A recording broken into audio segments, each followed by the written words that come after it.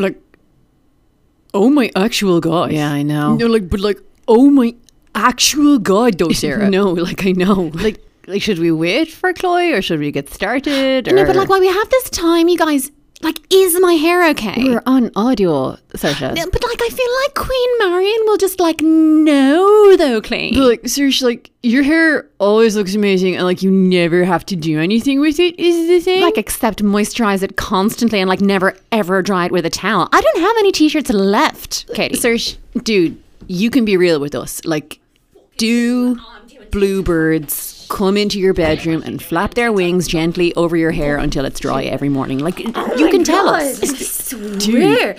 Girls, what are we talking about? Like, what is wrong with you? What? Kylie thought that she could take my good ring light, but like, obviously I had to chase her and get it back. Good, you have more than one ring light? This isn't Soviet Russia, Katie. Of course I have more than one ring light. Oh, sweet sovereign Jesus. No. Girls, I'm not going to sit here in shitty lighting when we're talking about Queen Marion's new book just because, like, Kylie and Grace want to make a fucking TikTok. I don't bollocking think so. In fairness, like that is an excellent use of bollocking as like an emphasis qualifier thing. Yeah, I was just going to say, man, credit where credit's due. Like, is no one going to take control of this situation?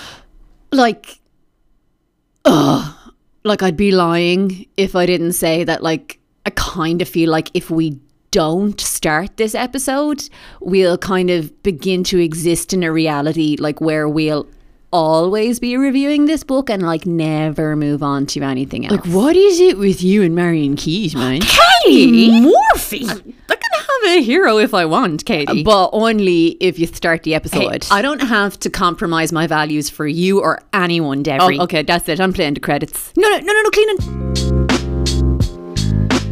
But like, male voices don't have a monopoly on merit, man. Yeah, and alliteration means it's real. But a pink cover doesn't make a book vapid. Like when BTS did Boy With Love. Yes, Chloe, it's that and not feminism. That's the reason why we're Chicklet for life.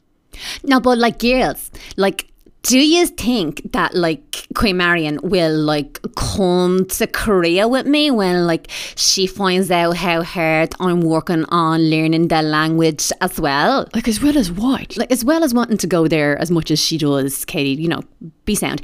And, you know, Chloe, in fairness, I don't think she has a choice. Right? Yeah, but like, dude, the lessons are so hard. Like, this whole needing to change the verb into a noun if I'm talking about something happening before something else thing, like, it is deeply disturbing. My mental health is suffering.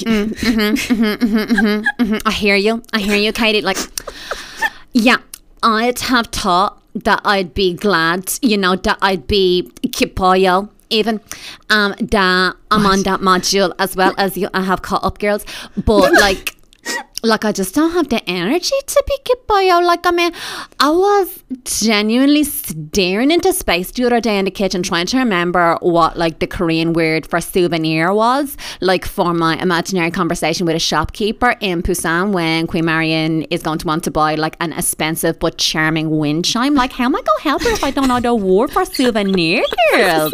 Kinyompum. Well, I mean, I know that now, Katie. Jeez, but like, no, but girls, like, plus, like, I need to buy as well as like learning the language. I'm gonna need buy like 5 more coats before I can like even think about going to Korea. 코트 5 폴. Oh my actual God, Kate, you and me are going to fall out over this. I swear to Christ. But like, this is like the second time you've said this week that you're going to need more coats to go to Korea. Yes, it is, Clina. And if you had watched a Taiwan class like I asked you to, I would not need to explain this right now. Like, I do not see how a K-drama about a bloke owning a restaurant has anything to do with your coat wardrobe. Oh, Clina, what are we going to do? Like, are you like auditioning for something now, or what's going on? Like, it kind of it ruins the mystery if you try to push her for an answer on this, Sarah, is my personal experience. Yes, thank you, Katie. But I mean, obviously, girls, me and Katie and Sarah, we binged like a Taiwan class the last few weeks because, I mean, clearly Boxer Junior Oppa is like the absolute hotness. He is a very attractive young man. Well, like, yeah, obviously, but like, are we not going to talk about how Joey Sue is like the best female character ever? No, because she was toxic as fuck, Katie, sitting there working herself stupid because she was mad about Sayuri Oppa. Like, there was more to it than that, and you said his name super weird there. no, there wasn't, and that's how his name sounds. Yeah, there was. No, it is. Guys, the wardrobe thing. Yes, thank you, Sarah. So, like, obviously, I'm not going to give no spoilers. Okay, girls. good, because I am going to watch it, you guys. Yeah, sure you are, sir. Obviously. I'm not going to give no spoilers.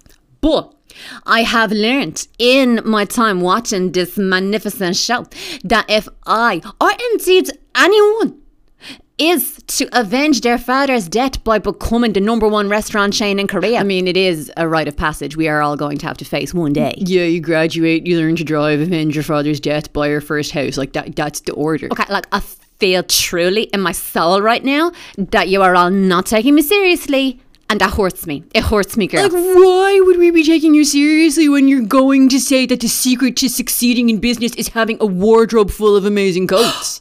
How dare you, Katie Murphy, like you weren't there sending me absolute paragraphs in Instagram about how amazing Tony Oppa's coats were. No one is saying that Tony's coat game was not strong, Chloe. Oh my God, were they amazing, Katie? Dude, I cannot even, like, each more dazzling than the last. Oh, what's the bleeding problem? That was directly into my ear, man. You should consider yourself lucky, Katie Murphy, that we're doing this in person. That could have been into your earphones over Zoom, okay? Just think about that. Whoa. Yeah, like my teeth legitimately like hurt there for a sec. Yeah, like when you bite down on tinfoil. Exactly. Okay, girls, I am now closer on the question of whether I'm only the coat wardrobe when me and Queen Marion definitely go to Seoul, because that is happening, okay? We need all the skincare and the Calbee, girl. You're so pretty. Oh my God, Katie, like, that's the nicest thing you ever said. Okay, so like, yes, I think it's clear from whatever that was that we're covering Marion Keyes' new novel Again Rachel today, which is out later this week. All right. Like, dude, like, can you actually believe that like we started this show to talk about Marion Keyes and like now she like sent us her book? Like, I can't. I genuinely can't. Like, it's getting emotional. But like, isn't it so weird to think about like back then though? Like, I know it's only been 2 years, but like so much has changed, man. Remember when we decided to keep the show going because everyone was going into lockdown and we needed something to do so we won't go crazy? Remember that, girl? Oh, that was when we did the Jane Austen series. Oh, Mr. Collins cruising for bitches, Chloe. Mr. Collins cruising for bitches, Saoirse. I mean, that's what he was doing. That's the situation right there. Like, not to mention like you and Katie not being able to handle your lives when Fanny Price's name came up. I mean, like, her name is Fanny, Sarah. What did you expect me to do? I'm not made of stone, okay? Fanny. Fanny. Like, seriously? Mother, have you not looked at your own dear Fanny yet? Are you both finished? Like I don't know, man.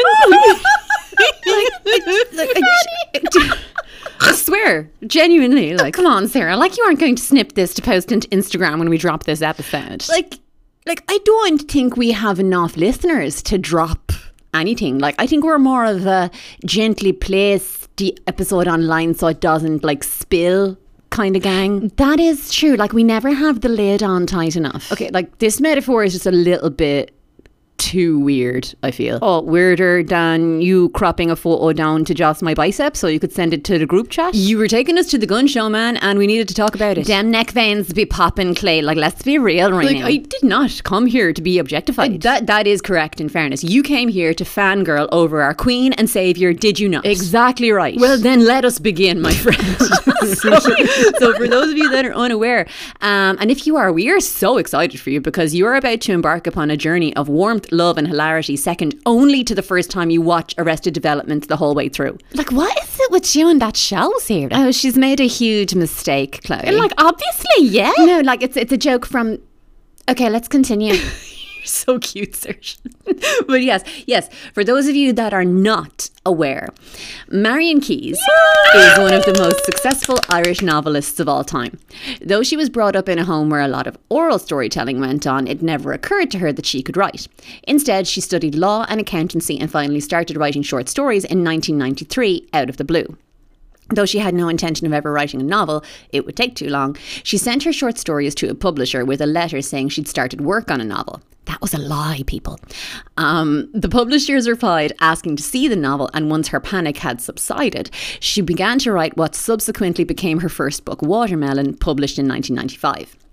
To date, the woman who said she'd never write a novel has published 13 of them. Watermelon, Lucy Sullivan is Getting Married, Rachel's Holiday, Last Chance Saloon, Sushi for Beginners, Angels, The Other Side of the Story, Anybody Out There, This Charming Man, The Brightest Star in the Sky, The Mystery of Mercy Close, The Woman Who Stole My Life, and The Break. Her books have all been bestsellers around the world, with a total of over 30 million of her books sold to date in 33 languages.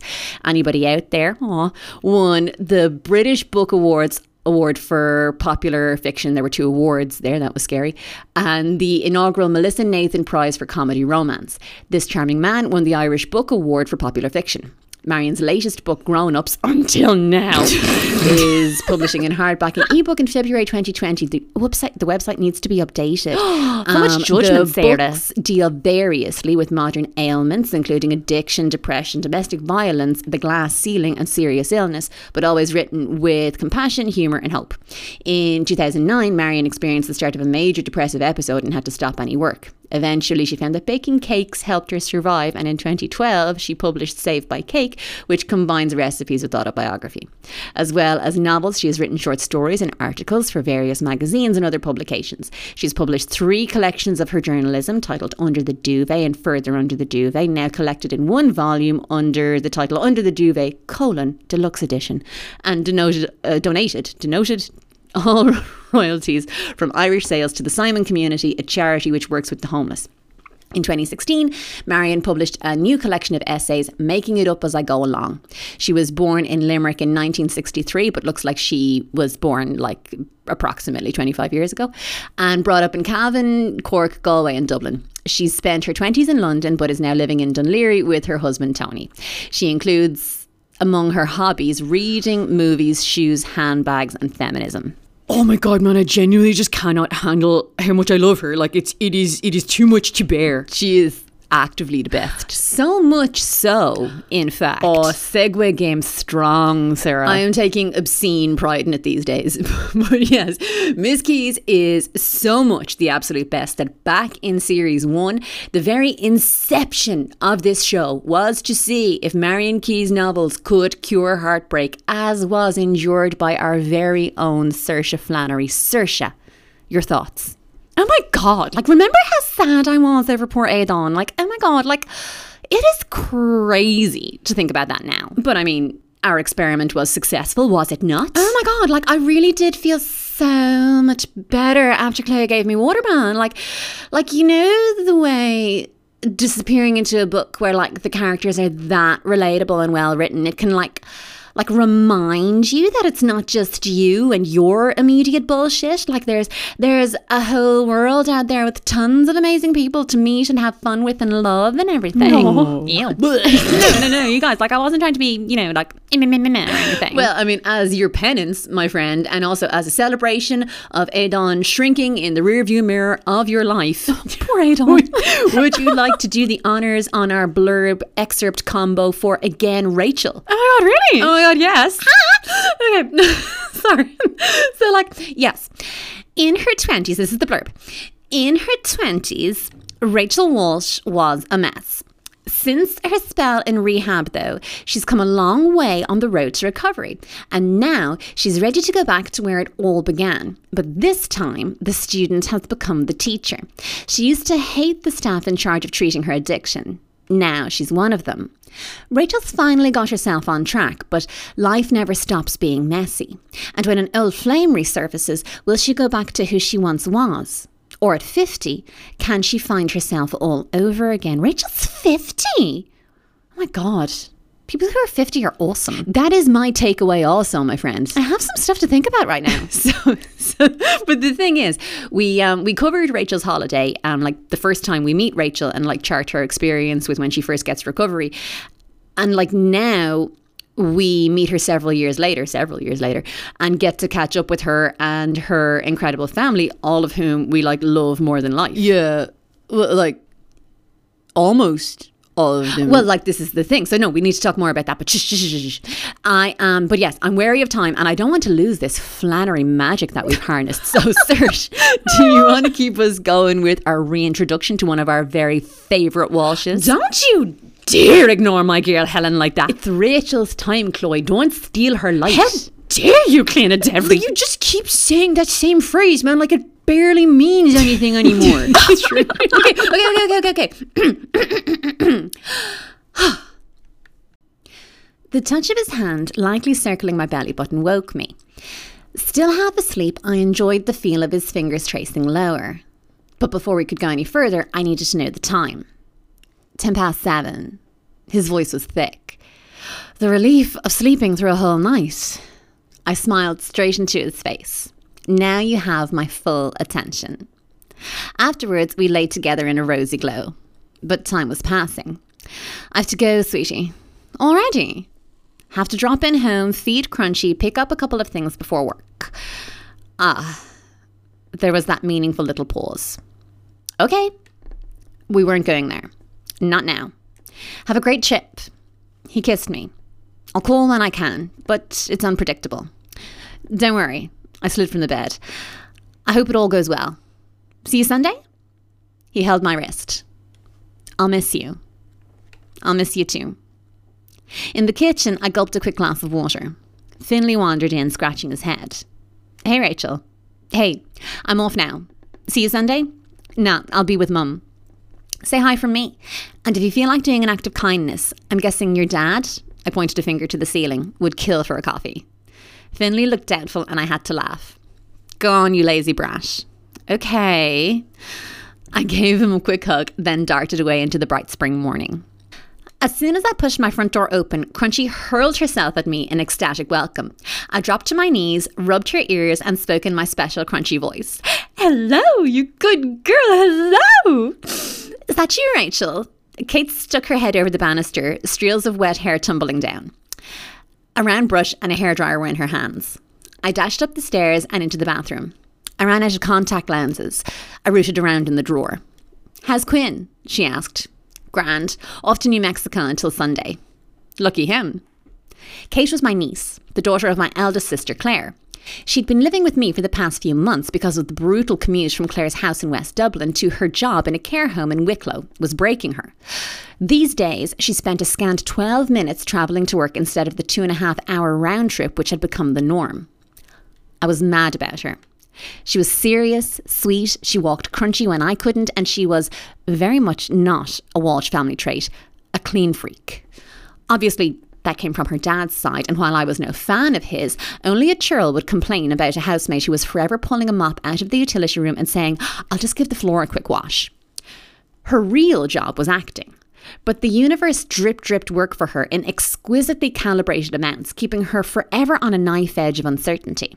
Every time she was on the verge of giving up, she got thrown a small part, just enough to resuscitate her hope.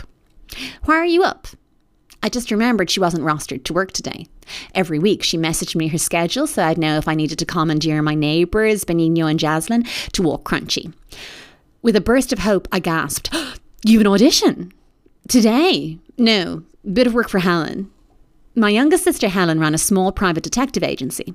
Recently, she'd been inveigling Kate to help out, especially on the unpleasant jobs, which usually involved lying in a muddy ditch for long spells of time, stealthily taking photos. It was the kind of work Helen herself used to take great pride in, but lately she'd been saying, with increasing frequency, rural surveillance is a young woman's game. Her stated opinion was that, aged 23, Kate was the perfect person for such hardship. 20-somethings don't get cold, don't get wet, and have no sense of smell. Helen insisted that this was a scientific fact. She was a defiantly contrary person with the strongest will I had ever bumped up against. Let me guess, I asked Kate. She has you spying on some trickster who runs the smelliest pig farm in County Cavan? Nothing so bad. Townie surveillance, an insurance claim, a man who says he can't walk because of his bad back. God, it's 8:20. I gave her a quick squeeze and jumped under the shower. No time to blow dry my hair. I just have to let it dry naturally and accept the accompanying wayward misery. To counteract the bad hair, I put on my denim jumpsuit, which made me look like I worked at a car wash. I wore it so often that my colleagues joked that I had no other clothes. But something about the stridey freedom it gave me, especially when paired with trainers, made me feel mildly powerful. Meanwhile, Crunchy was watching, her expression sorrowful. I have to work, I told her woebegone face, but I'll be back this evening. It's a lovely day out there. Run around the back garden and bark at birds. You'll be fine. Despite my little house being only 15 minutes drive from work, I was still late for the morning meeting. I hurried up the steps of the cloisters and through the hallway, almost tripping over Harley Clark, one of my charges, who was hoovering the carpet with furious resentment. A 29-year-old alcoholic with the devotion to her appearance that almost counted as a second addiction, she looked great. Up at 6:30 every morning to do the full works. Intricate contouring, lustrous lashes and long blonde hair air-wrapped into sleek obedience. Like nearly everyone, she'd come to the cloisters convinced that she was fine, but I'd chipped away until her shell of denial had been shattered. Now she couldn't not see that she was an alcoholic, and she was raging. Morning, Harley, I said. With a bile-filled glance, she drove the hoover towards my ankle. You know, she really had the most amazing eyebrows. Microbladed, of course, but very natural looking. Undoubtedly done by an expert and not some chancer who'd learned off YouTube. There were times when I itched for us to discuss beauty stuff, but maybe not now. I skipped away before she maimed me. In the meeting room, 5 of the 7 therapists were at the table, plus 3 facilitators, Nurse Mose and Ted, our big boss, who glanced at his phone, shook his head and muttered, "Tut-tut." I mouthed, "Sorry," slid into a chair and twisted my damp hair into a messy bun to get it off my face. Mose was reading her report on the previous night. Busy shift. Trassa Higgins, one of yours, Rachel? Didn't sleep. Came down to the desk at about 3 a.m. We chatted, did a crossword. She went back to bed around 5, but when I looked in at 6, she was still awake. This told me that Trassa would be vulnerable today, which was both good and bad. Bad because vulnerable meant like vulnerable, not great in a 68-year-old grandmother addicted to gambling, but good in that she might be too exhausted to maintain her shield of denial. She'd been here for well over a week and was proving to be a tough nut to crack. Today might be the day. Simon and Prissy, Mose said to a chorus of sighs around the table. Yep, at it again. Valdemar caught them at his 1 a.m. check, behind the sofa in the rec room this time.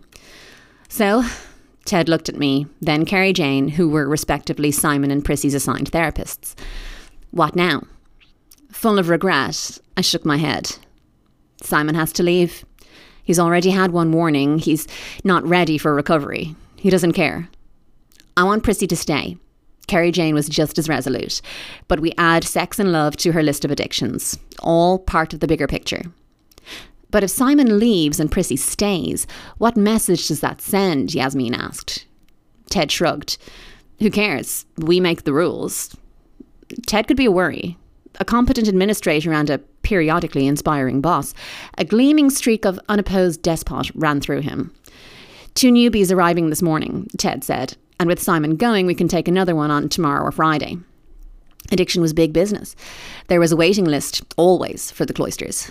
Next, each therapist gave a roundtable update on their various charges so that we all knew precisely how each single patient was doing. Who was extra vulnerable right now, who was pushing back hard. Then it was time to leave for group. Ted caught me at the door. Not like you to be late. I could hardly say my boyfriend is off to Taos for 4 days and we need some together time. Rachel? Traffic, I said. Sorry, won't happen again. Then I left to hoik Simon out of breakfast and tell him to pack his bags. Chapter 2. We wanted to do 2 because that one was so short. So, when people ask how I met Quinn, because we wanted to talk about Quinn too. When people ask how I met Quinn, then notice my hesitation, they usually say, Tinder. Hey, no shame in that. But it was worse than Tinder. Almost 2 years ago, in 2016, Quinn and I had met at a meditation retreat. A silent one, held in a big old house in the middle of nowhere. I'd gone because I was a failed meditator. In all my years of trying, despite the hundreds of candle flames I'd stared into, I'd never been able to stop all my thoughts. 15 minutes isn't really that long. I just need to empty my mind. Empty, empty, empty, thinking of absolutely nothing. Hey, look, I'm actually meditating. Except if I notice that I'm doing it, does that mean that I'm actually not? God, I never cancelled that appointment with the physio. I'll do that now. Well, not now, but as soon as I finish my meditation, and so on. By 7 o'clock on that Friday evening in late March, about 30 of us were sitting cross-legged on yoga mats, slyly trying to check each other out without getting caught. We were just this mass of nervous, hopeful people. More women than men, always the way, ranging in age from 20s to 60s. I'd have loved to know everyone's reason for attending, but we were literally forbidden from speaking. Also banned were alcohol, coffee, phones, electronics, books and magazines. Our instructors were a kind and deliciously lithe young woman, yoga, of course, and 3 well-meaning young men, all a bit lentily. Rough brown clothing, pale faces with sparse, whiskery beards, their hairlines already in retreat. Oh, it's so sad. Over the 48 hours, we did oodles of group meditation, during which I spent a shameful amount of time wondering if all 3 of the Lentil boys were in love with Yoga Girl.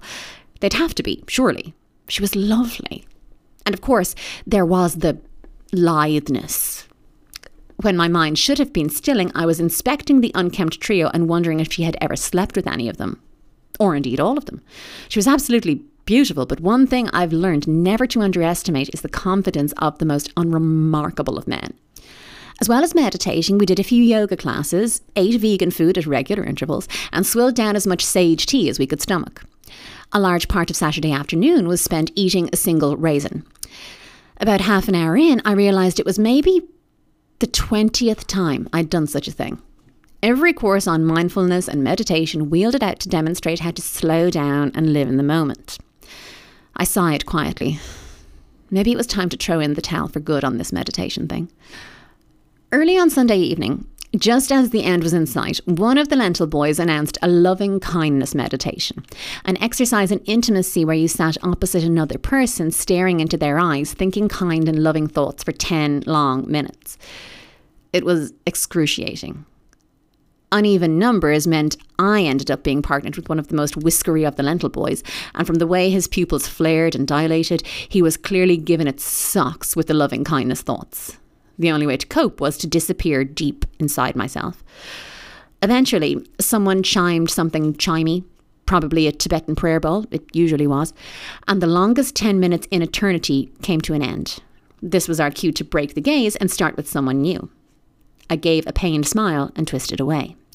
Yoga Girl called, "Has everyone swapped partners?" I looked at my new person, a man. His face was as expressive as a poker, but there was something going on in his eyes. Almost a smirk. Something to do with the swapping partners comment. Juvenile. And yet, I stared at him. He stared at me. I thought, I feel kindly towards you. I feel lovingly towards you. Holding his unblinking gaze, I decided that he was returning the kind and loving thoughts. Then I actually felt something. Some sort of relief. No one was more surprised than me. Even as I gave a wobbly smile, tears started to spill from my eyes. Heavy drops plopped into my cupped hands, and there was none of the awkward pats or fumbling for tissues that usually accompany public crying. We simply sat still and held the gaze. When the bowl chimed, the man tilted his head, asking a silent question. Was I okay? I nodded and smiled, dashed away the surprised tears, then turned to meet my next partner. Maybe an hour later, the weekend came to a close and our last instruction was to remain non-verbal until we were off the property. Upstairs in the dormitory, as I threw my few possessions in my bag, my heart was lighter than it had been in a long time. The piece of meditation still eluded me. It probably always would, but entirely unexpectedly I felt absolved. It didn't make sense, but that man, that stranger, had cleared away some of the wreckage of my past. One of the Lentil boys returned my electronics, then I stepped out into the chilly afternoon and saw the man standing there pretending to fiddle with his phone. This felt awkward. Something good had happened in that room, and that room was probably where it should stay. After a quick nod, I made for my car, slightly startled by the long, low, cream-coloured Merc in the space beside mine. It looked as if it had come direct from a 70s police show, very at home, screeching through narrow streets and doing brake turns. It was hard to know if it was beautiful or just flashy. "Hey," I heard. I turned. "I'm Quinn." Well, he sounded sure of himself. And he'd broken the rules. Then I decided that it didn't matter. "I'm Rachel." He walked up to me. "Could I," he asked, "could we..." "I don't know," I said. "I'm not looking for, that sort of..." "I don't think I am either," he said. A lie, as it turned out. But whatever happened in there, it touched me, and it helped you.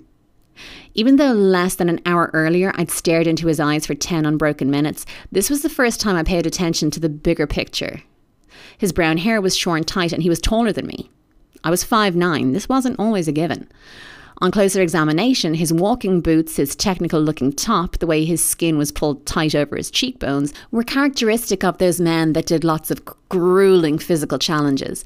Men who always had 3 protein bars on their person and whose physical makeup was 0% body fat, 87% sinew, 13% rage.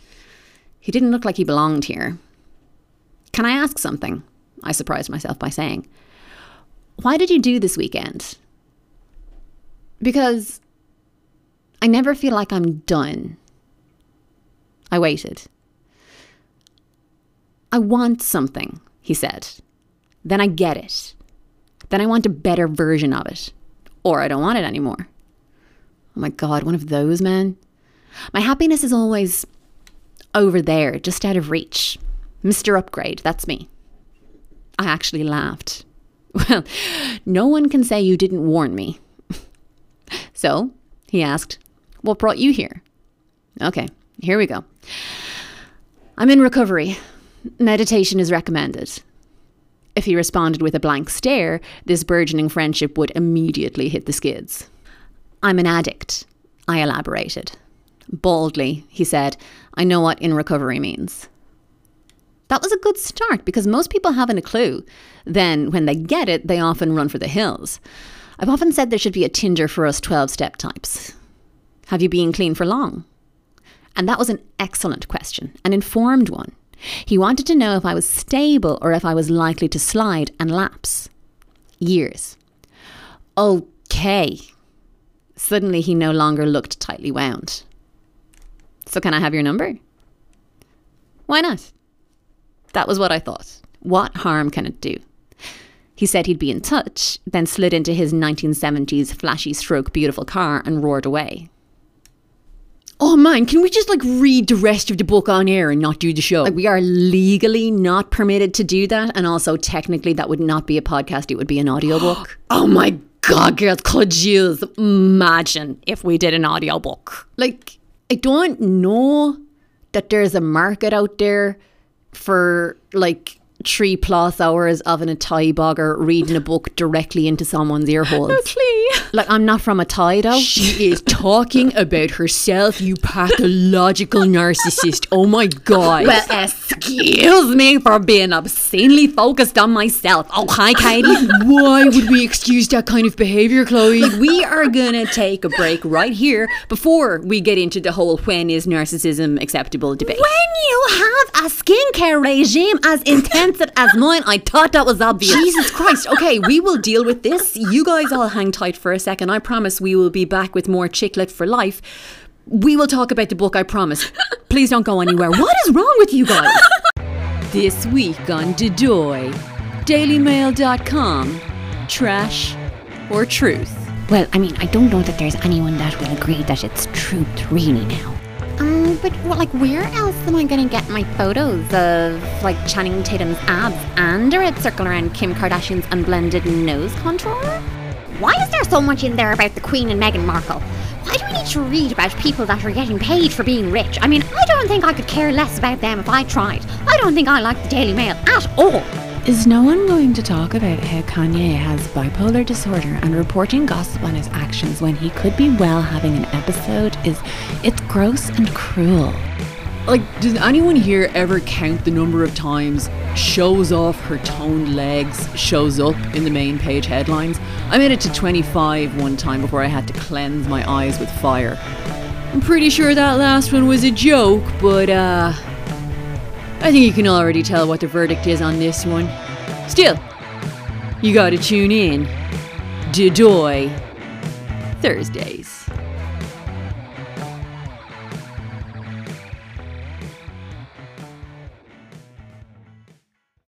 But, like, if we didn't have Daily Mail, like, how would I know how many outfits the Kardashians wore from their car to the door of a building, like, in a week? Is that information you need to have? Or is it more or less important than the cash value of Richard Gere's latest love nest? Same. No, more. Kardashian Carter Bar outfits are more important than $10 million love nests. Not by much now, but they're still more important. Okay, well, I am glad we cleared that up. Okay, like, I know you joking, Sarah, yeah, but, like, there may come a time when you're at home, like, oh my God, what did Kylie Jenner wear when she left the photo shoot she was clearly at yesterday? Oh my God, I need to find this out. My day will be ruined otherwise then. Bam, dailymail.com, black spandex playsuit, shows off her toned legs / postpartum camel toe, depending on the editor that day. Boom, done, sorted.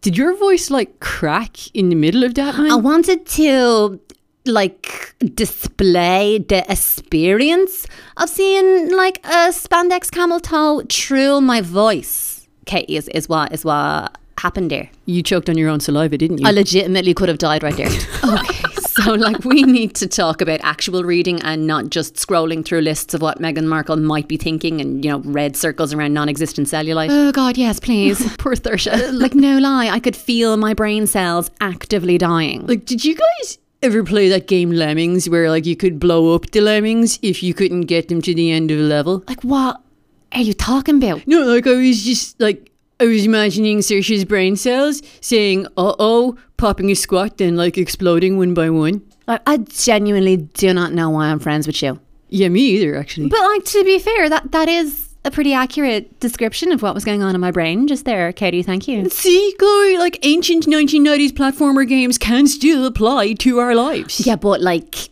can they, though, is the thing. Like, why can't you let me just have one thing? Okay, this is over. No. I'm going to let Saoirse and Cleena talk about plans for the next 5 minutes as punishment for you. I do not want to hear it. You cannot be trusted not to railroad the conversation into some weird slagging match between the two of you. So no, now it is time to hear about Saoirse's bonsai tree. Saoirse? Oh my God, Bonnie-san. Nice. Like, that is an excellent name for a bonsai tree, to be fair. Oh my God, Katie, whose side are you on? Man, please. Jesus. Astrid brought her home for me for Christmas. Like the boys are great and everything, but it's, like, so nice to have her home. Like, she, like, genuinely gets what, like, I want and stuff, and, like, I don't have to unwrap, like, another Soap and Glory box set. Saoirse Flannery, if your brother wanted to buy me a Soap and Glory box set, obviously by extension expressing his undying love for me, I would appreciate it the way it should be appreciated. With your fanny. Like, why? I mean, that's not the way for me to appreciate gifts from my family. And oh my God, like, how did you both take over the conversation again? Isn't it so frustrating? Like, you are both sentenced to total silence until we're finished talking about this. It's Chloe's fault, man. You know it gets Chloe all riled up when you talk about her fanny. It's true, it does get you riled up. Like, you talk about it a lot, though. Now, Saoirse, please tell us about the pruning techniques you are using. I promise this is going to have something to do with the book. Saoirse. Like, but Sarah, like, we don't have to talk about this. Oh, but we do, Saoirse. We really, really do. Because not only do Chloe and Katie need to be punished, and they need to be punished, but also you will all remember that our girl Rachel is now as well into gardening as much as you guys, maybe even a little bit more. And I am revealing my segue early in order to preserve my disciplinary tools. This is how much I care about this show. This is how much I care about order. That's terrifying, Sarah. Good. Welcome that fear. That's what I want. That is the correct response. Thank you, Cleena. Now, Saoirse, Tell us about Bonnie San in our effort to access Rachel's tasty green-fingered experience. Okay, that sounded like all kinds of wrong. You know, I heard myself saying it and I knew it was weird, but I just continued because why would I stop once I've started a sentence? Words to live by. But yeah, Bonnie San is a Chinese elm, so she's like all hardy and easy to care for.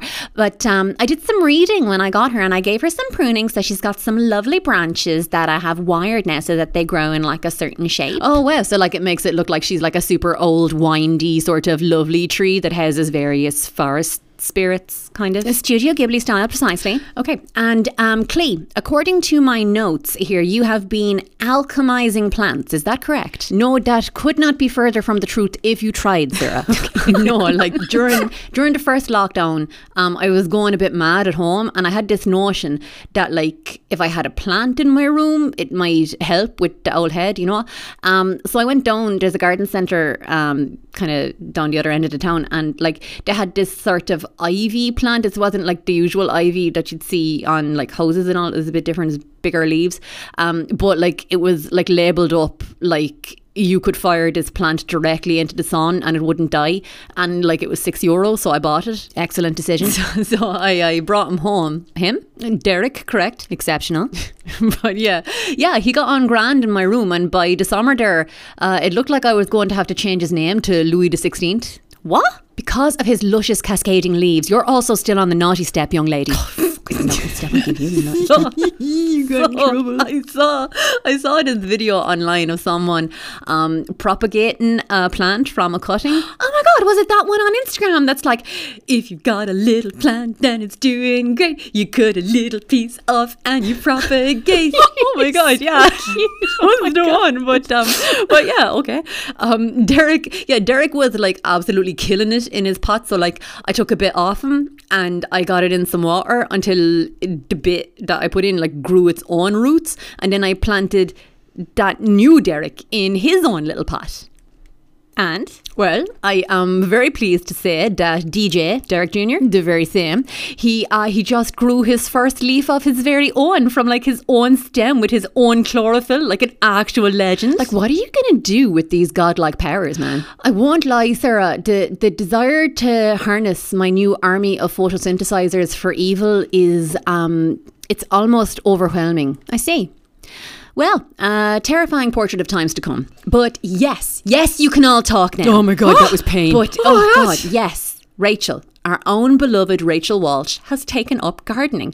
She picked it up when she was staying with her reliable and slightly boring sister Margaret after some unpleasantness. Oh my God, it's so sad. Crying actual tears at my kitchen table. You see, yeah, maybe before we get into that, like, the thing is, beautiful listeners, at the beginning of the book, we have a very welcome Walsh family tree. The five girls have been through so much over the course of their novelistic careers. Like we've got Claire's marriage breaking down in Watermelon, Rachel's addiction recovery in Rachel's Holiday, Margaret's midlife crisis in Angels, Anna losing like everything except her amazing job in Anybody Out There, and Helen's like rough journey through some pretty crippling depression in The Mystery of Mercy Close. Like we've got a lot of characters and backstory to keep track of. So a family tree, at the outset, it's like super helpful.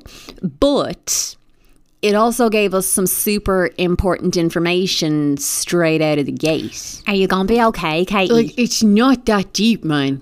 Like, I don't want to contradict you or anything, but like, Katie, you did kind of send "Where the fuck is Luke Costello Marion" in all caps to the group chat when you saw the family tree first. Yeah, and like Queen Marion not even in our group chat yet, Katie. Like, give the plan some time to work. Like, you were very taken with Luke the first time around, Kate. Well, I mean, he was decidedly sexy in Rachel's Holiday, like the leather pants and whatnot. You are a disgrace, Katie Morphy. Chloe, dude, when BTS did Map of the Soul 1 and Jungkook came out in those leather pants. That's different, Katie. He was actively trying to kill me. I'm still not okay after that. Well, I mean, I would appreciate some more empathy for my struggle here then, man. I mean, you know the pain of being confronted with muscular, leather-clad man legs that you cannot have and do not have access to.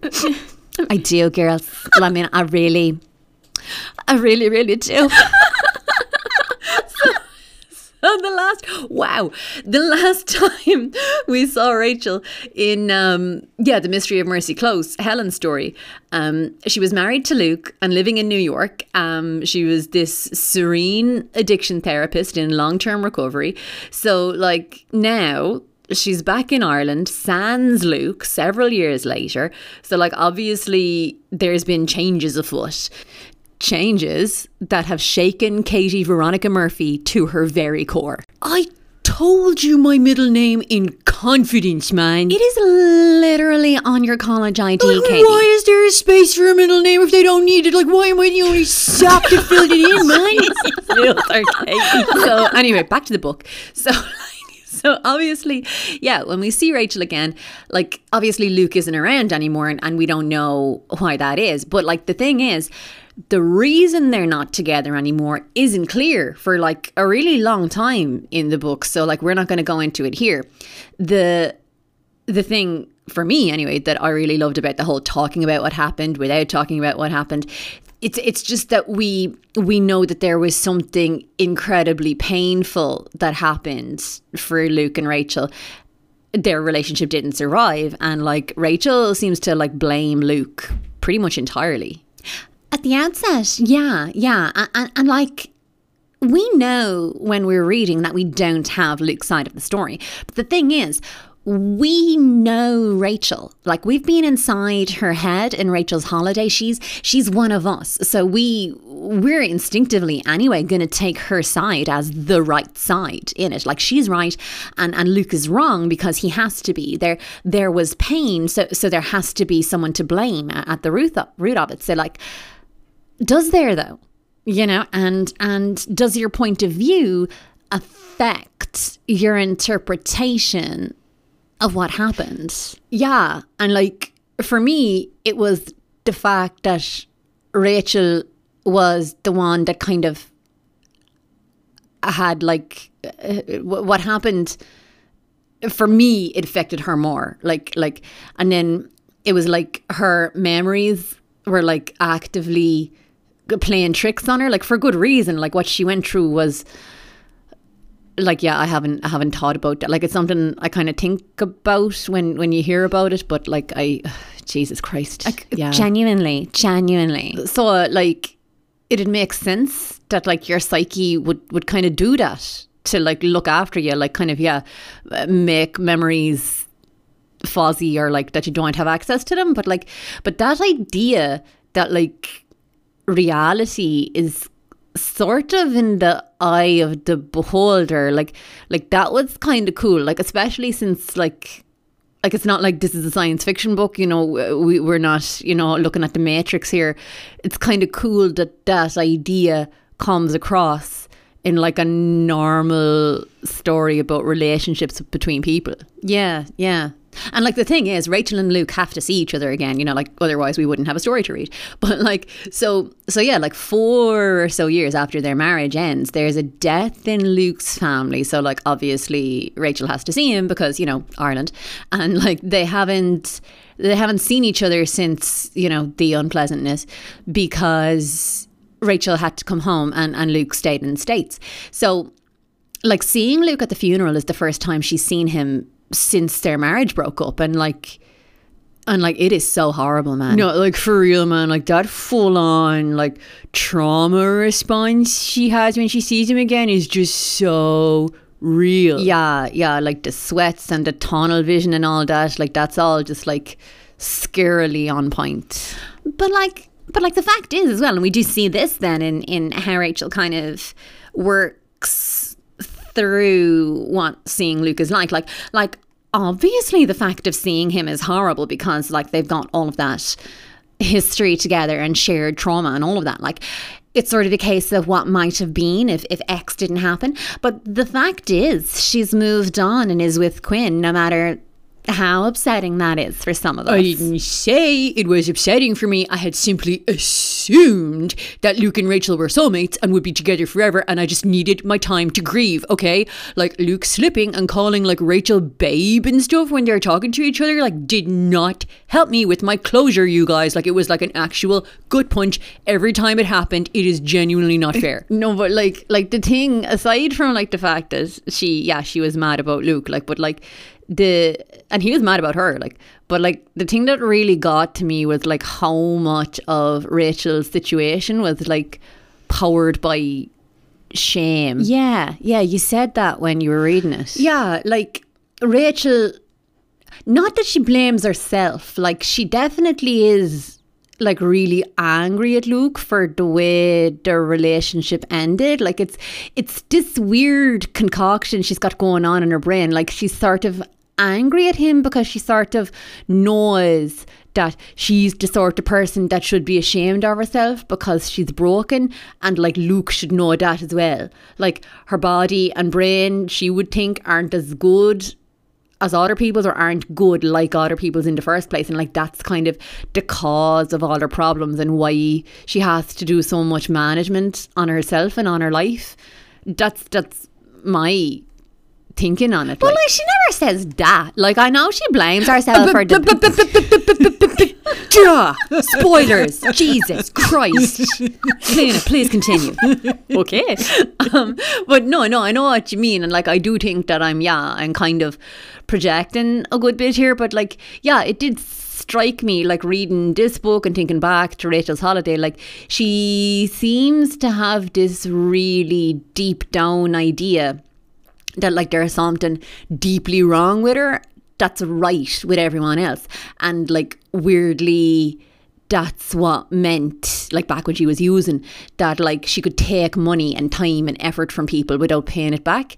Like she thought they had it to spare and she didn't, because they were all okay, they were good at life and she wasn't.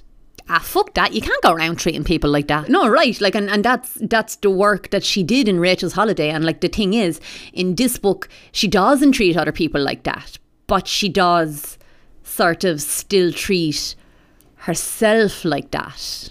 Like, how do you mean? Well, like she has a really tough time before her marriage ended, because she thought the stuff that happened was kind of because of her own crapness, and like there's additional horribleness that leads to her needing to go home again, leading her to feel like there's just this deep internal shitness that's like surfacing periodically, like Rachel is crap, and that comes up in a neon sign over her head for like the whole world to see over and over again.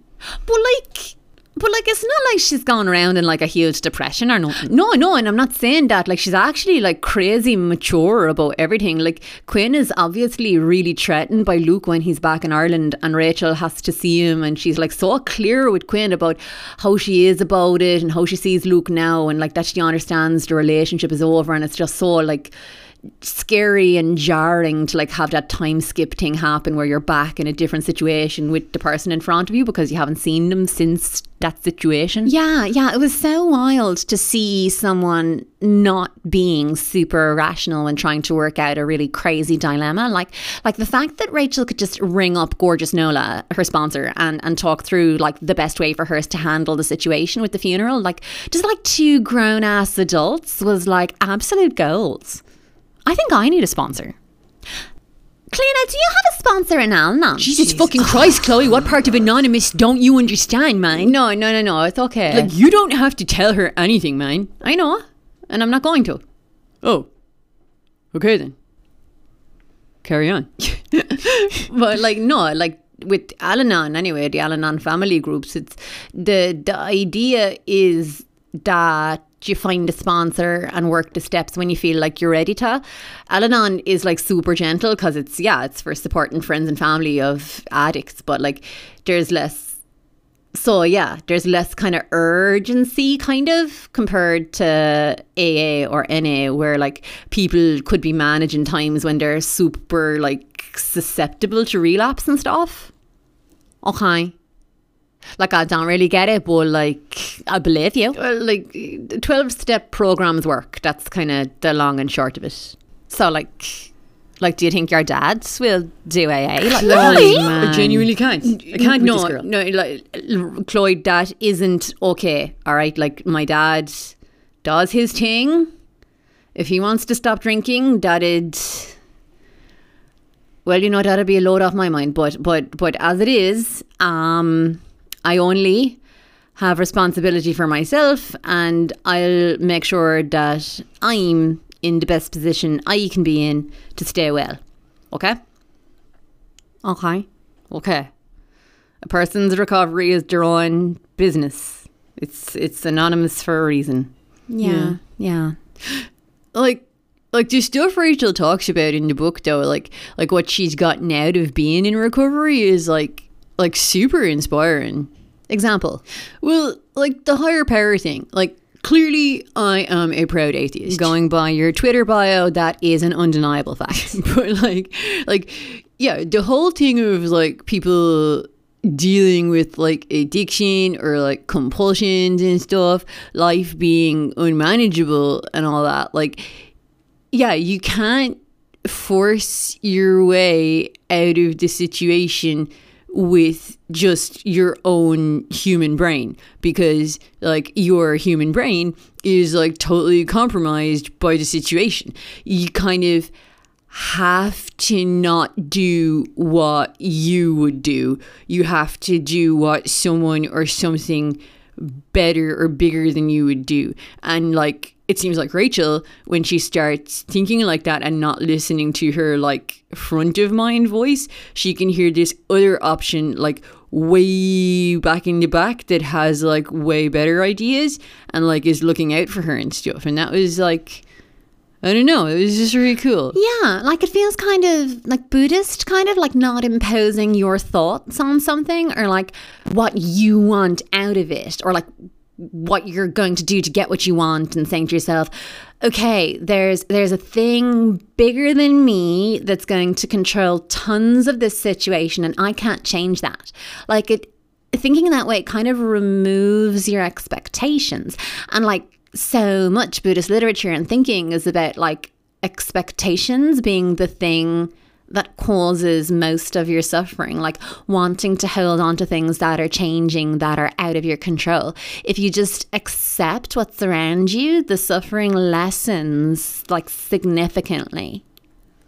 Okay, like was I supposed to be picking up on all this bleeding wisdom? Like all I want to talk about is Mammy Walsh reposing in her coffin and Claire's shoulder pads. You are legitimately the worst person I have ever met. And it is why you love me as much as you do, Katie Murphy. Like, that is the only conclusion I can come to. Like, you are toxic and I am going under right now. Oh my God, girls, what's going to happen with Brittany and Jamie Lynn? There is no time, Chloe. You can talk about Mammy Walsh or Brittany, not both. Sarah O'Neill, how dare you face me with a choice between two divas of equal power and global reach?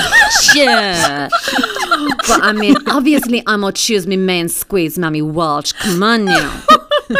I mean, are you saying that because she would be horrified at being like referred to like that? Why, yes, I am. Seriously, thank you for noticing.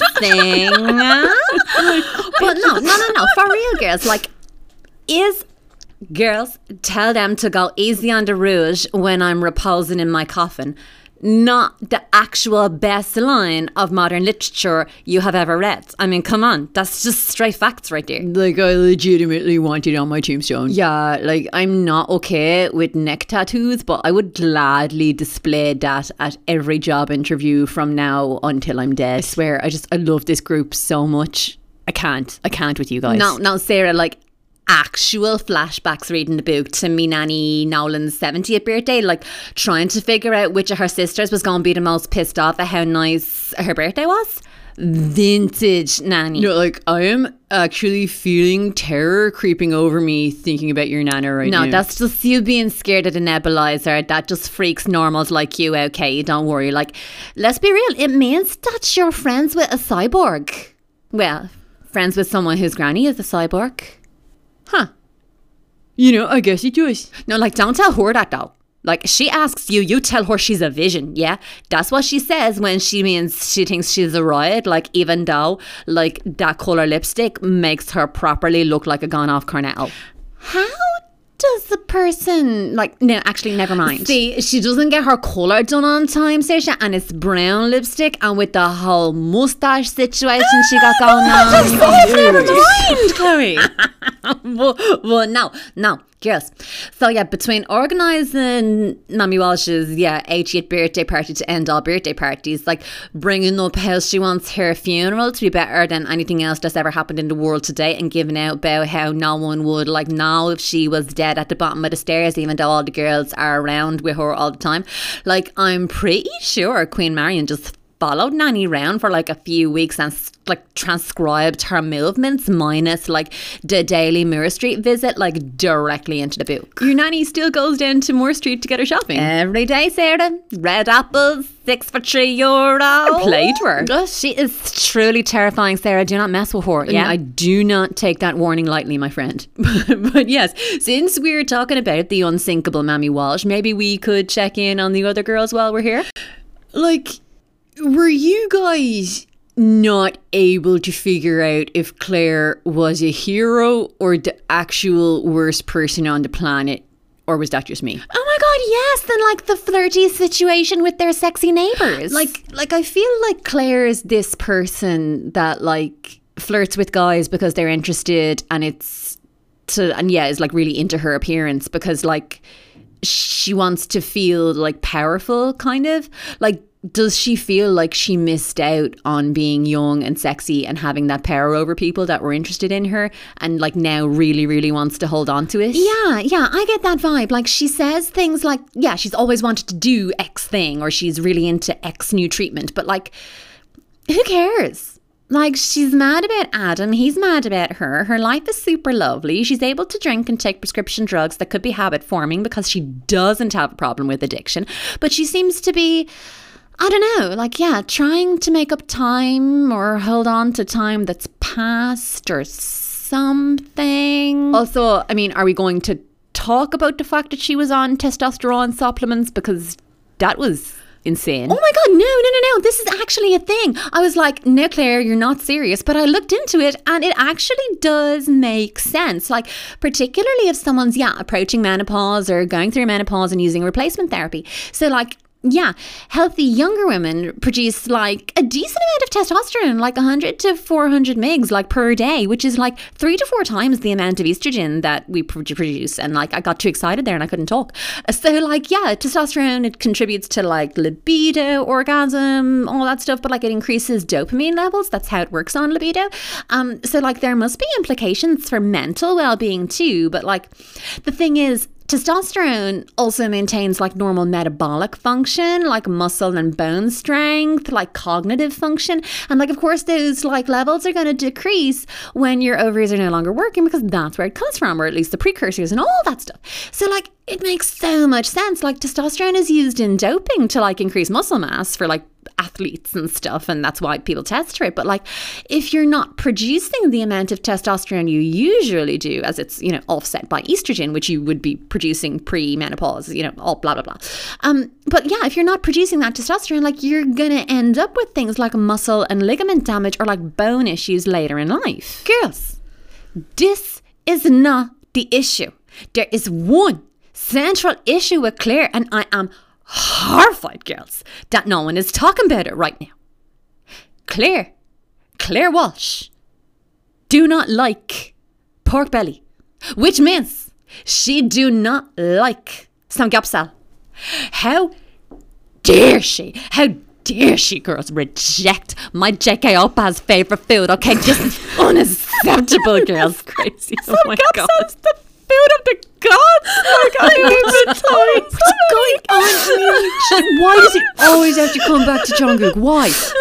What is wrong with you? He is the love of my life, Katie. I guess it does make sense.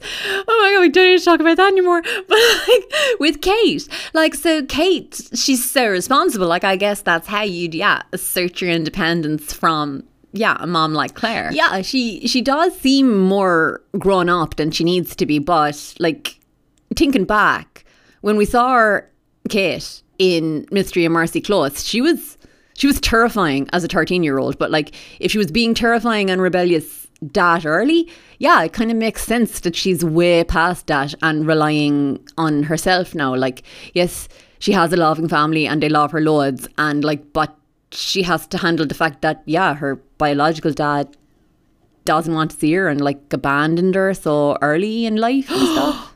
Girls, do you think the K-drama Kate is watching is the Taiwan Class? Like, I saw the Yopa first, like, she can't have him. Like, how are you this shit at reading the room, man? What? Kate's watching a K-drama when we see her, and Rachel's like, it might have been a Taiwan Class, it might have been Miss Sang, like, maybe they were doing the internal audit. Like, there's so many options, Kate. Yeah, and Cleona was talking about a parent abandoning their child. Yeah, and I'm... Oh, yeah. Yeah, you're right. You guys, I'm right here. Yeah, and like, I mean, I just wanted to like bring Chloe's attention to the fact that my mother left my father when I was 11. Okay, I'm feeling that I'm being inappropriate right now. That is correct, yeah. The Walshes, though. Yes, it was amazing to like see everybody again. Oh my God, Margaret, like remember how excited she was about her dress having pockets? That was genuinely so cute. And like they were all so mean to her despite her being like so lovely. Here, I'm not here for this attitude about my girl Helen, yeah? Because, girls, okay, I knew what was up with Helen, yeah, from the second something was like not being told us. Like, also, Bella Devlin would also be my best friend because K.E. is basically a 13-year-old posh girl and like asking Rachel to go for like evening food because going for dinner is shovel-less material. I cannot with her, girls. She is my life. It's me, J.K. Opa and Helen Walsh owning a restaurant in a Taiwan where Katie can come and visit us and clean Sugar Opa's studio or whatever.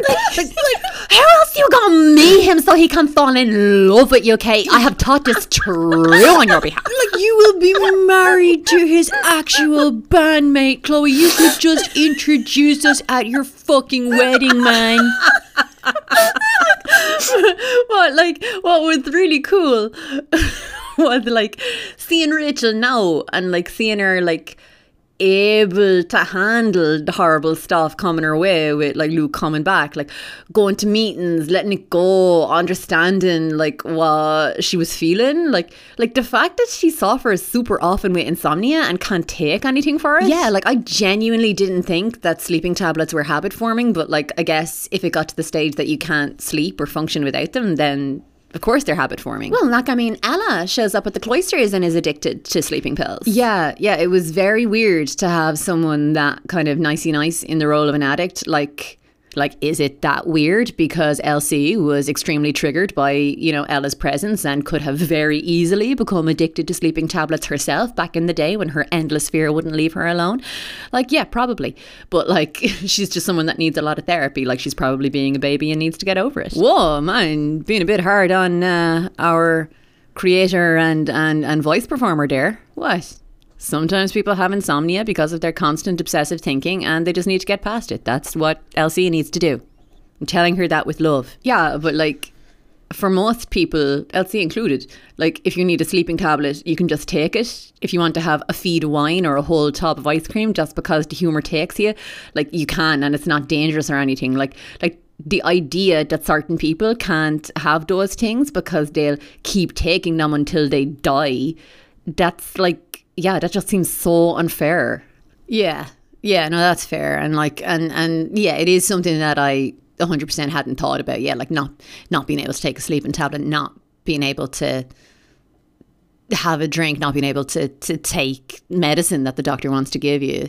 Yeah, Rachel's work at the cloisters was really cool for that. And it was like such a smart writing choice to like remind us about what it's like to be in recovery without doing like a ton of flashbacks to Rachel's holiday or anything. But like on top of that, just seeing her with her patients and like how she is with them, it's just really class. Like take Harley, like do you think being that dedicated to Instaface is an issue? Also, like, Instaface of that magnitude is so over. Like, it doesn't really say that she's doing full-on 2015 Instaface. You can tell, Saoirse. Okay, so like aside from the searing judgment It there, is 2022, Sarah. We are not about that face full of concealer no more. Okay, this is the new world order that we are living in right now, and that amount of concealer does not have a part. Okay, that is for a therapist to untangle for you, man, and this is not the forum for it. the group in the cloisters though was like super varied. Like it was very, very cool to come across like all of those characters and not like judge them. Does that sound weird? No, I know exactly what you mean. And that's my experience from being in groups. Like you're there thinking, oh, this person's this type of person, that's that type of person, and like all of that judgment that you're thinking, that's all bullshit. Like everyone there is going through a version of the same thing, and like that comes out the more of the meetings you go to. Like we're all the same underneath. Like that comparison thing, it's just so stupid and unhelpful. Yeah, like at the start, I found Trasa really hard to like understand or identify with, like a mother and a grandmother as like an active gambling addict. Like it turns out like I have all of these preconceptions that I didn't know about, like that were what a gambling addict has to look like and act like it's got to be this like gross unwashed man sitting in a bookies and like going in and out of the pub between races, or like up all night on like an online poker thing, or like crying at some football match they've got just like crazy accumulator on. And then like finding out her backstory. Oh my god, yes. Like I was holding this poor woman to this standard when like clearly she was doing her best to deal with her own issues, and like for whatever reason gambling seemed like a way to do that, like a misguided way. But oh my god, still. Yeah, it's like it's super complicated. But all the characters were like super complicated. Like Chalky was really interesting. Yeah, like he was really like real. It was just like, again, like someone had just followed my cousin Fix around. Fix? Well, Jared. Of course. Like, Chloe, dude, explain. Well, like, okay, so like it's stupid. Like, okay, so he started out in school with like chipsticks being his like name, on account of eating delicious salt and vinegar chipsticks on the reg every lunch break for 3 years, Katie, precisely. So yeah, he's chipsticks all through primary school, then he graduates to shitsticks in first year, then fucksticks in 5th year. But that got problematic, if I'm remembering correctly, when the lads will be out trying to score and they'd be asking each other when fucksticks were gonna get there. Yeah, I'd call that a red flag on a night out. Exactly. So yeah, they shortened it to Fix, and the rest is history. As in, like, that's still his nickname and nothing else has happened. Yeah. Okay. Yeah, just wanted to clarify there. It was really sweet though that everyone was like low-key in love with Chalky though. Yeah, we're like, you able to keep yourself from sliding off your chair, Katie Murphy, when he started all that quoting Noam Chomsky stuff? Like, I feel like there's a problematic side to Noam Chomsky though. Jesus Christ. Why won't you let yourself be happy, Katie? No, like he's got kids, yeah, and like has done for like a long time because they're all super old now and stuff. But like he's always been writing and touring and giving talks and stuff, and like has been for like decades. So like, who is looking after his kids then? Like, is it the same as like Einstein pretty much employing his cousin to be like a wife maid person? Well, I mean, I'm on Wikipedia right now, and it says that his first wife was a linguist and education specialist who, like, taught at Harvard from 1972 until 1997. So, like, no. Oh, I hate that, Katie. Whatever. Like, I just feel like there's something off about him, yeah? Here, you just want to feel superior, you loser. Chalky gets that me man Noam talks a lot of sense. And I mean, Chalky uses heroin. Like, Noam talks sense all the time to all the people, Katie. Just accept it. Chalky abuses heroin, Chloe. Is there a correct way to use heroin? Okay, like, I'm just not going to say anything else, man.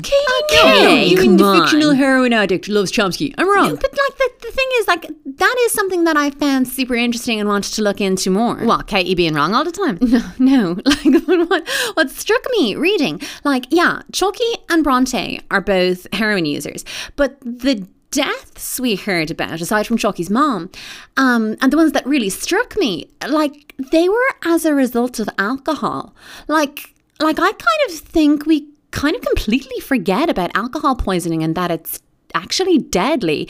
When I was reading about Harley's friend full on dying from alcohol poisoning, I was like, well, that obviously doesn't happen very often, but like, it kind of does. Fuck off. No, seriously, like, according to the HRB National Drugs Library, there were 376 deaths in 2017 related to poisoning, yeah? And a third of those were related to alcohol. So, like, over 100 people in 2017, that's the latest, like, set of data, died from poisoning that involved alcohol. And the number of people discharged from hospital whose condition was, like, wholly attributable to alcohol rose by 82% between 1995 and 2013, from like 9,400 to 17,000. And like a lot of these were men, like it was 72% men, 28% women. And they said too that between 2001 and 2010, of the like pretty much 25,000 cases of breast cancer, 3,000, so like 12%, were attributable to alcohol. And like there were 6,600 women who died of breast cancer in that time. And 10% of those, 695 people, those cases were attributable to alcohol. You looked into drugs of abuse as well, didn't you? So for heroin, yeah, a 2014 study estimated like 19,000 pretty much people were using heroin, which is like a rate of 6 people per 1,000 of the population. The data for deaths for 2017 showed 77 people dying from heroin poisoning, but like methadone was involved in 95 poisonings. So yeah, significantly more than for just heroin. Both cases, though, heroin and methadone, did involve other drugs, mainly benzodiazepines, and people who were injecting at the time of the incident. I think that's kind of what you think of when you think of a heroin death, that someone passed out in an alley with like a needle in their arm. Yeah, people who were injecting at the time of the incident that led to their death represented 4% of all deaths in 2017. There were about kind of 5,000, so 4,600 cases of non-fatal overdose were discharged from Irish hospitals in 2018. Opiates were used in 15% of cases, so 688. So then for cocaine, a total of 2,600 poisoning cases were treated for cocaine use in 2020. That's like an increase, major increase from 853 cases in 2014. So, I mean, that is crazy. That's what, a 4 time? That's an increase of, a factor of 3? Anyway, the number of new cases treated has risen from 11.3% in 2014 to 35.8% in 2020. And like deaths where cocaine was implicated. So like I don't know that we have that many that are just cocaine, but where cocaine is involved, they have increased by 153% since 2010. Oh, here's the cocaine information. So cocaine, just cocaine solo. Cocaine poisoning deaths increased from 42 deaths in 2016 to 53 in 2017. But cocaine and cannabis were the most common drugs used by those who died as a result of hanging. So it's also got this implication in suicide. It's crazy. So, yeah, according to the hospital inpatient inquiry scheme, there were, like we said, 4,600 cases of non-fatal overdose discharged from Irish hospitals in 2018. Cocaine was present in 4.9% of cases, so 233. MDMA, so pills, and that's what I remember from school, being shown people, just going crazy and throwing themselves off a building or a bridge or something when they take a pill, the drugs awareness stuff. But MDMA poisoning, 8 people in 2016. That increased, that close to doubled. That went to 14 in 2017. So in 2020, then MDMA continues, to account for a small proportion of all treated cases. So 31 cases in treatment for addiction report MDMA as their main problem drug. So that's 0.3% of all cases in treatment. Most cases have it down as an additional problem drug. Then we've got Z drugs, so sleeping tablets like Zopiclone. Main problem drug decreased from 1.6% in 2014 to 0.7% in 2020. So they've begun to feature more prominently as additional problem drugs as well, so cocktails with other drugs. So 247 in 2020 as an additional problem drug. Benzodiazepines, Xanax, Valium, main problem drug for over 1,000 cases, so 11% of cases in 2020 compared to 9.6% of cases in 2014. So 392 of those, 10%, were new cases. So benzodiazepines were the third most common additional drug reported among cases with polydrug use. So poisonings where we've got more than one drug in the system. Benzodiazepines continue to be the most common prescribable drug implicated in poisoning deaths. So Xanax, alprazolam, poisoning deaths have risen by 34% between 2016 and 2017, from 47 to 63.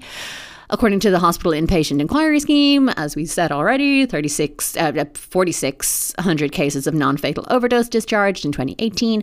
Benzodiazepine use in 20% of cases, so like 900 over 900. So for balance with this, I wanted to look into some more numbers. So like we were saying just earlier, so the total number of poisoning deaths in 2017 were 376, and there were 4,600 or so non-fatal overdoses that presented to Irish hospitals. In 2017, the road fatalities were 155 people, and serious injuries were about 1,400. So the numbers of fatal poisonings were more than twice the road deaths in the same period, and non-fatal poisonings were more than 3 times higher. And considering that about a third of the poisoning deaths were attributable to alcohol, I mean, it's kind of mind-blowing.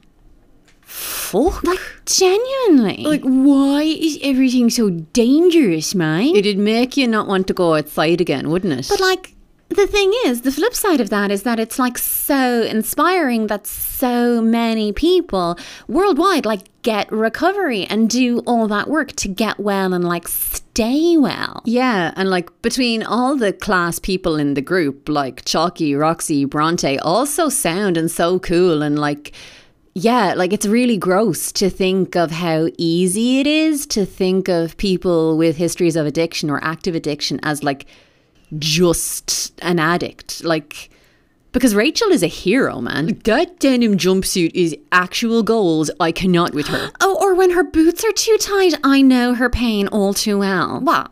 Really? Childhood horse riding does lead to abnormally muscular adult calves, Chloe, yeah. Oh my God, Saoirse, that's so sad. You guys, you know I hate to break up a pity party. That is a filthy lie, and you know it is, Sarah. Yeah, you do delight in the unpleasant but necessary information a bit more than one would expect, Sarah. Is this time check joy I'm hearing in your voice? Okay, I am honestly feeling so attacked right now, but yes, we have been talking for what feels like several thousand years, and people listening have other things to do with their lives.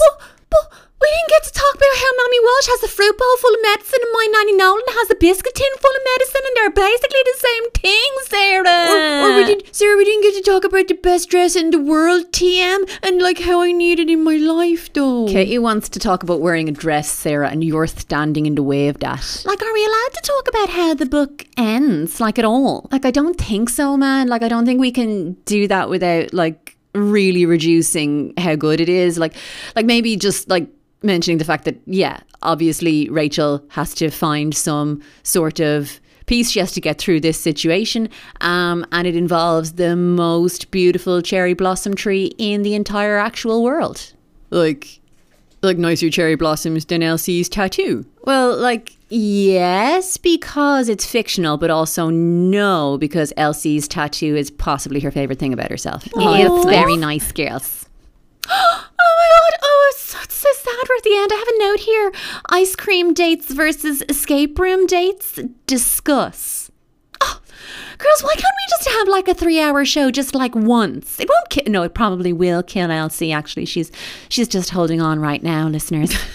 But yes, in order to manage the unexpected levels of disappointment I'm hearing, let's do something we haven't done in a while, and give folks some Easter eggs to look out for. Oh, like the 2 Russian women wearing headscarves, Sarah. Precisely, or the spray in crazy colours from Deals in Carmine. Like, I was so sure no one would take that because it was so specific. The mint Jaffa cakes, I suppose. Okay, well then I need the adorable halloumi. Ew, so squeaky, man. Well then I want the sea, but like inside. Oh, yeah. that's not a thing, Katie. So, you guys, yeah, I think we have to end it here. So yeah, that's it. So you guys all listening need to buy Again Rachel as soon as possible, because no, seriously, it really it was a really super immersive experience, and yeah, we were really happy to get it early. We will be back next month with the next installment and final installment in our People What We Love Loads series. Our last book is going to be our girl Elaine Feeney's As You Were. Elsie actually met Elaine a couple of times a few years back when they used to do the performance poetry thing, and Elaine was always so awesome. We were really excited to get the chance to take a look at one of her books, but yeah, in the meantime, if you can please like and subscribe to the show on your podcast platform of choice. That way you'll hear about the next episodes. And also, you'll help other people hear about us. And that would be like too awesome of you. Plus, you know, like Elsie does this like totally solo and doesn't get paid for it. Such is the extent of her love of books and talking about them. Don't worry, she has a job, it's fine. But yeah, if you were on for like leaving a review, it would super help the show and be like so sound of you, because then other people that might like to listen to our ridiculousness might get to listen to it. Yeah, you can also find us on Instagram at LifeChicklet4, on Twitter at ChickletForLife1, and on TikTok at ChickletForLife. Yeah, if you want to follow, you can find videos, more discussion, and sometimes an insight into our nonsensical group chat. We'll see you guys as soon as we can get through this beauty of a book. And in the meantime, stay safe, stay hydrated, mask up where appropriate, and remember to have some fun, please. It's been a long winter. Getting out and having some joy would be good for all of us. We'll see you guys later. Peace. That was embarrassing, Sarah. I'm embarrassed for you right now. You are not the only one, my friend. Sarah. Alright lads, it's Bussy here at 2 tours, 1 chain. So, our bike repair service, to which we remain committed, has been developing our app to make it easier for you to, access them bike repair services for which we've become dedicated. Anyway, as you have likely heard, we were made aware via a pretty fucking aggressive Twitter campaign that our app software uses like a lot of energy or something, which means that according to Twitter, me and Jono and Dean are like burning down the rainforest or something. So like, yeah, we don't have an app no more. But like we really want to fix our bikes. So like, will you come on down to 2 tours, 1 chain? Like we really want to fix your bikes. Like we have free tour checks. Like tour checks, right?